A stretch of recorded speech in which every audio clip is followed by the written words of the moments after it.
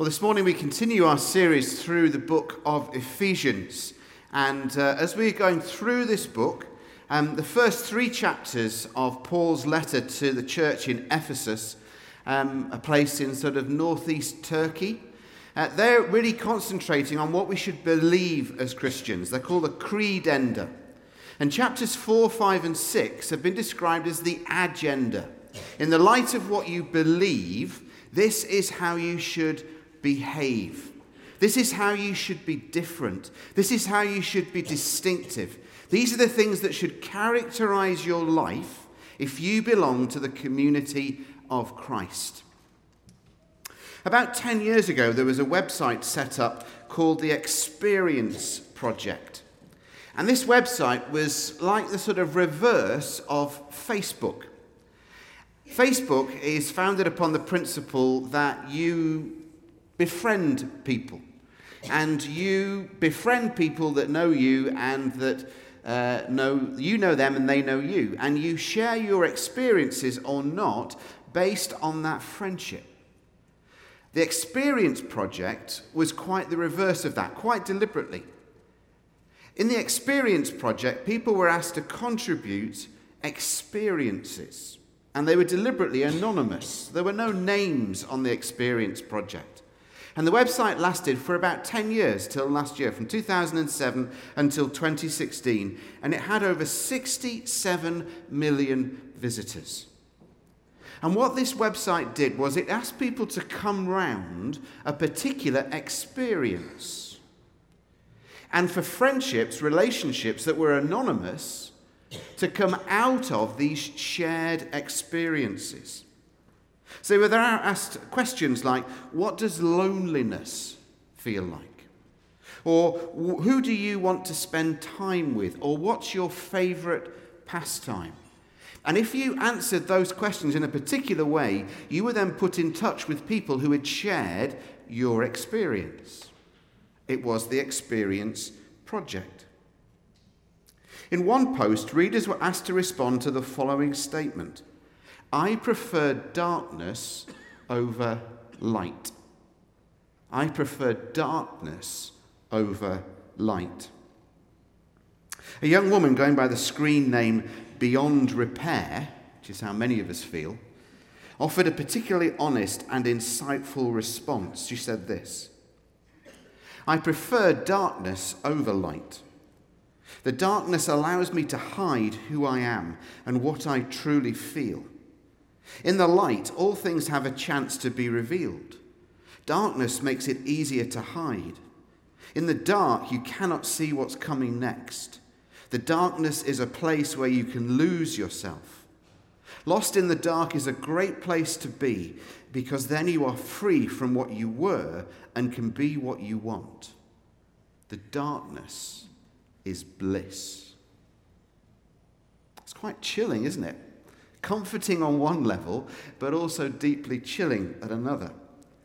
Because the reality is that there are few things more powerful than being in a completely dark countryside. Living as most of us do in a city, we recognize that light pollution often gets in the way of us being able to see some things. So, for example, I might be on Facebook and I see that Grant Bullock, again for the 45th time this year, has seen the Northern Lights. I don't know how he does it, but Grant Bullock, if you want to see the Northern Lights, if you've never seen the Northern Lights, just follow Grant Bullock, wherever, physically, not on Facebook, just physically go wherever Grant Bullock, who's a member of this church, goes, and you will see the Northern Lights, because he's always posting photographs of the Northern Lights, irrespective of where he is. It's just remarkable. He's able to see them all the time. But the paradox is that we can see things in the darkness that we can't see in the light, and vice versa. Now, light and darkness and light, is a repeating metaphor in the New Testament. If you've looked, for example, at the Gospel of John, light and darkness run right through the Gospel of John. It's the Gospel where Jesus declares himself to be the light of the world. John describes Jesus as the light who was coming into the world in John chapter 1. But it's not only found in the Gospel of John. It's used again and again also by the Apostle Paul, the person who wrote this letter to the church in Ephesus. It's there in verse 8 of the passage that Morag read for us a few moments ago from Ephesians chapter 5 and verse 8. Paul writes this: "For you were once darkness, but now you are light in the Lord." For you were once darkness, but now you are light in the Lord. Note what Paul doesn't write. He doesn't say you were in darkness. And he doesn't say you are now in the light. He actually goes further than that. He says, before you came to know Christ, you were darkness. It's very stark. Before you came to know Christ, Paul says, you were darkness. You were in darkness. But more than simply being in darkness, you were darkness. This isn't very popular in our society, in our culture. We don't like to think of things in these stark terms. But according to the New Testament, that's the reality of our spiritual state. Once, before you became Christ, you were darkness. Now you are in Christ. You are in the light, yes, and the light is in you. But more than that, Paul says, you are light. You were darkness, you are light. That Alpha Course member yesterday who gave their life to Christ, in terms of the terms that Paul was writing, before they gave their life to Christ, they were darkness, but they are now light. Now, Paul is deliberately using these two extremes to highlight the difference that should be in us who claim to be followers of Christ. That if we claim that Jesus is our Lord and our Saviour, if we claim to be followers of Jesus Christ, if we claim to be in relationship with the living God through Jesus Christ, then once we were darkness, but now we are light.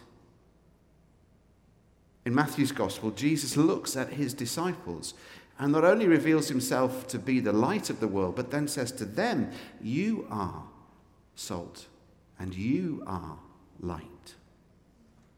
You are light. If you know Christ, you are light. The light is in you and the light needs to shine through you, but you are light, Jesus says, and the Apostle Paul says. Now remember, Paul is trying to get across to this church in Ephesus and to the church down the centuries, including the church in Edinburgh, what it means for them to lead distinctively different lives in Ephesus, but also in Edinburgh. What does it mean for us in 2017 to lead distinctively different Christ-following lives here in this city, in this culture, in this time? And he begins then to explain and unpack what it is for these early Christians in Ephesus and ourselves here in Edinburgh to lead these distinctively different lives. See where he begins, though. We didn't have these two verses read because we included it in last week's passage. Chapter 5 and verse 1, Paul says this: "Follow God's example, therefore, as dearly loved children, and walk in the way of love, just as Christ loved us and gave himself up for us as a fragrant offering and sacrifice to God." That's where it begins. It doesn't begin with you striving to be a better, nicer person. It doesn't begin with you wanting to do a self-improvement course. It doesn't begin with you trying to be better than you already are. It begins with one thing, Paul says. It begins with knowing how deeply you are loved. Knowing how much value, how much worth God puts upon every single human life. As we take the bread and the wine this morning, we remember again how much God loves us. And that's the starting point for Paul. He said, if you're going to lead these distinctively different lives, it's not about rules, it's not about regulations, but it comes from the foundation of knowing that you are loved, that you are accepted, that you are valued, that you are forgiven. And knowing how much you're loved, then that love should make a difference in your life. Knowing that you don't have to struggle for God's acceptance or God's forgiveness, never mind other people's or your own, but knowing that you are truly loved and valued and accepted and forgiven, then lead different lives, Paul says. Know how much you are loved, and that love being expressed in Christ being willing to die for you. But then in verses 3 to 7, he goes on to describe, well, what does the difference look like? What does it mean for a Christ follower to lead a distinctively different life? And he's utterly realistic and he's utterly practical. And it isn't particularly about being religious, what we might think of as being religious or spiritual. Because he says, there should be no sexual immorality, no impurity, no greed, no obscenity, no foolish talk, and no coarse jokes. It's pretty down to earth. It's pretty everyday stuff. It's pretty realistic and it's pretty practical. That if you want to lead a distinctively different life, it isn't about singing better hymns or better worship songs or praying longer prayers or knowing more of the Bible. It's actually about how we live our lives every single day of every single week, of every single month, of every single year. It's about how we are in the workplace, about how we are when we're with our family. It's about how we are in our friendship groups. It's how we are if we're at the gym or at the rugby club. No obscenity, no coarse jokes, no foolish talk, no greed, no impurity, no sexual immorality. It's easy sometimes to think that the situation, the context that Paul was writing to was somehow very different from the society that you and I live in. Now, of course, on one level, his society was very different. They didn't have 20-mile-an-hour speed limits in Ephesus. Would that they could get up to 20 miles an hour. Maybe there are some similarities. But actually, in some ways, the society that Paul was writing to in Ephesus was very similar, if not worse, than the society that you and I live in. Sexual immorality was rife in Ephesus. It was rife in the pagan world. Ephesus itself was a sex-mad city. The Temple of Diana, one of the 7 wonders of the ancient world, employed 25,000 cultic prostitutes whose job was to have sex with the worshippers as literally the climax of their act of worship. So everything revolved around sex. People were used and abused for sex in often worse ways than they are in our society and culture. Sex was central to pagan worship. Even worse than that, there were a group of people known as Gnostics. The Greek word for knowledge is gnosis. And these people who infiltrated the church as much as the rest of society said that they were the spiritually enlightened one. Gnosticism was all about things that were secret and hidden. And only the elite few knew what it was to be really, really spiritual. And the Gnostics, influenced by Greek thinkers and writers, said that actually bodily sins could be committed without damaging the soul. Deeply attractive. Bodily sins don't affect the soul. The soul, your spirit, is what really matters. You see how it's influenced, actually, lots of Christianity as well. Bodily sins didn't count.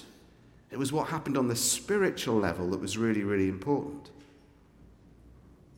The enlightened, as they were described, could do what they wanted with their bodies. those who weren't enlightened, those who were described as being in the dark, had to practice restraint. Now, do you see what Paul does? Paul flips that on its head. And he says, whoa, whoa, whoa, whoa, whoa. Before you knew Christ, you were darkness. And now you know Christ and Christ knows you, you are light. He flips what the Gnostics were saying on its head and says, if you're a Christian, if you're a Christ follower, if you know Jesus, then you are light. But that light means that you live life in a certain way. Verse 6, he says, let nobody fool or deceive you. And he's talking about the Gnostics, but he's also talking about many of the beliefs that existed in Ephesus, and if we're honest, many of the ideas that exist in our society today. Let no one fool or deceive you, verse 6. Casual sex is not casual. Christians are to be distinctively different in the way that we think, in the way that we speak, in the way that we think and act around the whole area of sexuality, in the way that we think and act in the whole area of money. And Paul is utterly practical and says, you should even be different and distinctive in the way that you think and use humor. No coarse jokes. No impurity, no greed, no sexual immorality. But do you see that he runs them all on the same level? It's not that sexual sin is worse than sins to do with money or with greed or with the stuff that comes out of our mouth. The consequences of sexual sin may be worse and maybe more long damaging, but actually it's all a level playing field. There's no league table of sin. Greed is as bad as sexual immorality, Paul is saying. And there are consequences. Verse 6. He speaks about God's wrath. Now, sometimes there's the idea about God's wrath, which again is a very unpopular idea in some circles in the church, even to the extent of certain churches deciding not to sing certain hymns because they speak about the wrath of God. And we're uncomfortable with the idea, perhaps. But the idea has come about in the church that somehow the wrath of God is just reserved at the end of time. We were looking at the 7 o'clock service about the second coming and the return of Jesus and what that might mean. And often the wrath of God is associated with Jesus' second coming. Our favourite theologian, Tom Wright, my new best friend, he actually says this. He says, God's wrath is not just a punishment waiting for people at the end of the present age, but is now built into creation itself.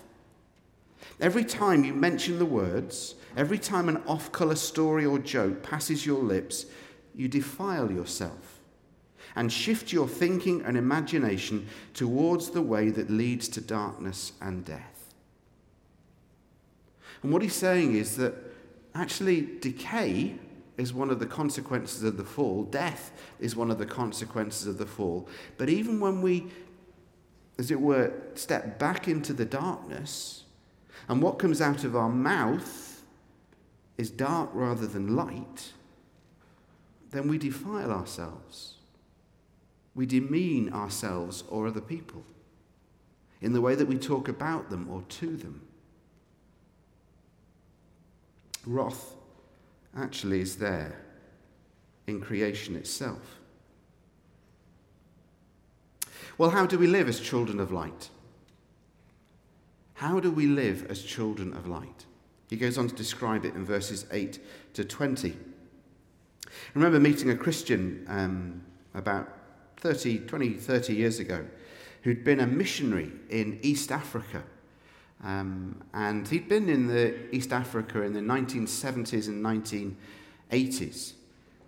And he spoke about what was called the East African Revival. It was an amazing move of the Holy Spirit in the 1920s and 30s. And it moved through nations like Rwanda and Uganda and Tanzania and Kenya and deeply, deeply affected the church in large swathes of East Africa. But in the 1970s and 1980s, there was still a sort of hangover from these revival times of the 1920s and 30s. And David Lee, the missionary I was talking to, said that even in the present day, as it was then, Christians in these churches that had been affected by the East African revival would greet each other in a particular way. They would look at each other, they would shake hands with each other, and then something else would happen. They wouldn't simply say jambo, which is sort of Swahili for hello. They would say something else. They would look at each other with their hands held. They would then give each other eye contact, and they would look at one another and ask each other this question: are you walking in the light? Are you walking in the light? Imagine turning to the person next to you. I'm not going to get you to do it. But imagine if I asked you now just to turn to the person next to you, to take their hand and to get eye contact with them. And to look into each other's eyes, which have been described as the window of the soul, and to look one another in the eye and say, are you walking in the light? Are you walking in the light? Now, without the Spirit that moved in an incredible way during the 20s and 30s, what was left was a great residual feeling of guilt. And I would imagine that would be most of our reactions this morning if we did turn to each other and said, Neil, are you walking in the light? Maybe a bit less light after yesterday. We won't go there. It's too painful. But that's the level of accountability that these East African Christians had to one another. Neil would then get the chance to look at me and say, Dave, are you walking in the light? That's what it means to live as children of light. To walk in the light. And to keep each other accountable. Now, the reality is that all of us are a mixture of light and darkness.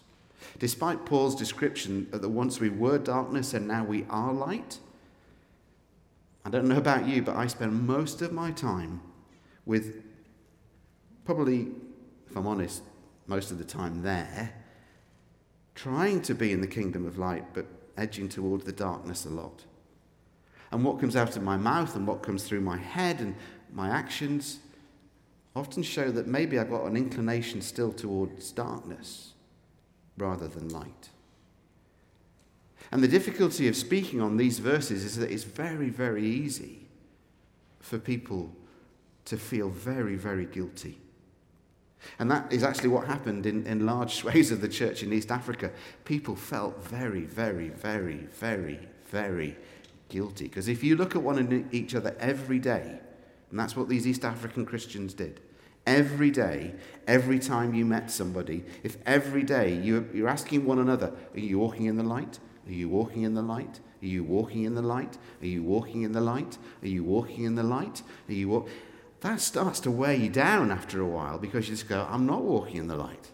I'm not walking in the light. And you become more and more conscious of the fact that you're not walking in the light. The only way that we can live as children of light, Paul does describe, though, in verse 18. He says, don't get drunk on wine.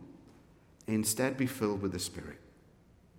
The only way that any of us can live the lives that God wants us to live is if we're filled with the Spirit. Is if the Spirit of God, the power of God, that same power that raised Jesus from the dead, is at work in you and me.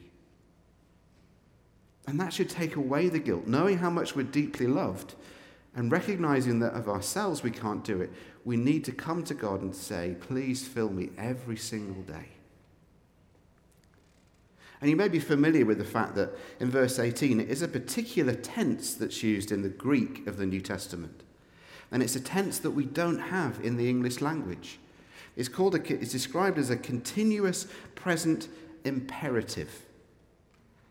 And in essence what Paul is saying is, don't get drunk on wine, but instead be filled with the Spirit. Go on being filled with the Spirit. Go on being filled with the Spirit. Go on being filled with the Spirit. Go on being filled with the Spirit. Go on being filled with the Spirit. Go on being filled with the Spirit. Go on being filled with the Spirit. Go on being filled with the Spirit. Go on being filled with the Spirit. Go on being filled with the Spirit. Go on being filled. It's a continuous, present imperative.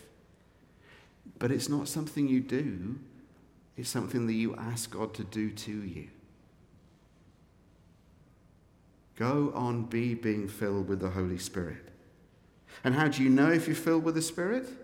Well, again, it's not some of the things that down the years have come to be known as a test of whether someone is filled with the Spirit.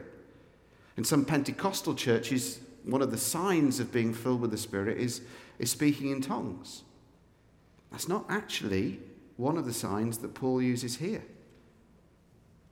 Paul doesn't focus on spiritual gifts as a sign of being filled with the Spirit. What he does focus on is the fruit of the Spirit. Love, joy, peace, patience, kindness, goodness, faithfulness, gentleness, self-control. Yes, there are some more overtly religious or spiritual signs, corporate, joyful, song-filled, thankful lives described in verses 19 to 20. What Martin was encouraging us with at the beginning, when you come together, speak to each other with psalms, hymns, and songs from the Spirit. Sing and make music from your heart to the Lord. Remind each other of who God is. Remind each other what God has done. Remind each other what God has done in Christ. Remind each other how much you're loved. Remind each other, because we forget who God is and what he's done. But others are less overtly spiritual or religious, but still distinctive nevertheless. It was a few years ago that I realized that there's a link in the way in which Paul writes in Ephesians chapter 5 with then what happens in the second half of chapter 5. We divide our English Bibles up into these chapter headings.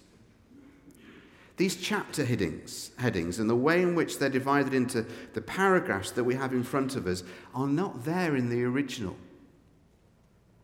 Please, can I make a plea? Morag didn't do it this morning. But when we come to read passages of Scripture, please don't read what other people have put in as editorial descriptions of what's about to come next, because it's not there. So this one is divided. It stops at the end of verse 20, starts again in verse 21, and above it is instructions for Christian households. That's not there. That's an editorial addition. The way it's divided up between verse 20 and verse 21 is not there. What Paul is actually saying is that one of the proofs, one of the demonstrations of being filled with the Spirit of God is that our relationships should be distinctively different. That there should be mutual submission in marriage. That the way in which we relate to each other in the workplace or as parents to children should be radically and distinctively different. And these are signs of being filled with the Spirit. We'll look at them in the weeks to come. But he's saying it's the way in which you live your life. Whether you're more joyful, whether you're more loving, peaceful, patient, kind, good, faithful, gentle, or have more self-control. Whether your relationships are characterized by mutual submission, whether it's parent-child, whether it's boss and employee, whether it's husbands and wives, your lives should be distinctively different by being mutually submissive, because that wasn't how relationships worked in the ancient world. And Paul is saying to the church in Ephesus, if your lives are going to be distinctively different, they have to be lives filled with joy, lives filled with peace, lives filled with patience, lives filled with goodness, lives filled with gentleness, lives filled with self-control, and characterized by mutually submitting relationships in the workplace and in the home. I was very struck that both in verse 4 and verse 20, Paul speaks about the importance of living and leading lives that are thankful. Thankful lives. When someone thinks about your life, when someone thinks about my life, is thankfulness or gratitude a description that they would use about your life or mine? Henry Nouwen once described what it was like to live a thankful life. He said this: "To be grateful for the good things that happen in our lives is easy. But to be grateful for all of our lives, the good as well as the bad, the moments of joy as well as the moments of sorrow, the successes as well as the failures, the rewards as well as the rejections, that requires hard spiritual work. Still, we're only truly grateful when we can say thank you to all that has brought us to the present moment. As long as we keep dividing our lives between events and people we would like to remember and those we would rather forget, we cannot claim the fullness of our beings as a gift of God to be grateful for. Let's not be afraid to look at everything that has brought us to where we are now and trust that we will soon see in it the guiding hand of a loving God." So a simple challenge for you and for me this morning. How filled with thanks is your life? How thankful are you? How grateful are you? Maybe it's a discipline that you want to ask God to help you to practice during Lent, perhaps, to become more filled with thanks. How about on the hour, every hour, taking 20 seconds to stop each day and give thanks for something? To give thanks for something that God has done, or to give thanks for something that's really difficult, and to say, "Lord, I still trust you." Thankfulness should be a characteristic of our lives. This is a table of thankfulness. That's what the word Eucharist means. It's one of the descriptions, titles that's used to describe what we call Holy Communion. Eucharist in the Greek is thanksgiving. This is a table of thanksgiving. So our lives should be characterized by thanksgiving for the good and the bad and the ugly. Giving thanks in all circumstances, not necessarily for all circumstances, but giving thanks in all circumstances. How do we do it? We do it by go on being filled with the Holy Spirit. Go on being filled with the Holy Spirit. Go on being filled with the Holy Spirit. So if you need to be more thankful, if you need to be more peaceful, if you need more gentleness in your life, more kindness in your life, more self-control in your life, you're not going to achieve that by being a better person, by being a nicer person. This isn't about sort of Christian mindfulness or self-improvement. It's about recognizing who we are and saying, "Lord, please help me. Please fill me. Please fill me with your Holy Spirit this morning. Please fill me with your power this morning so that my life might be a life of light, that I might live as a child of the light."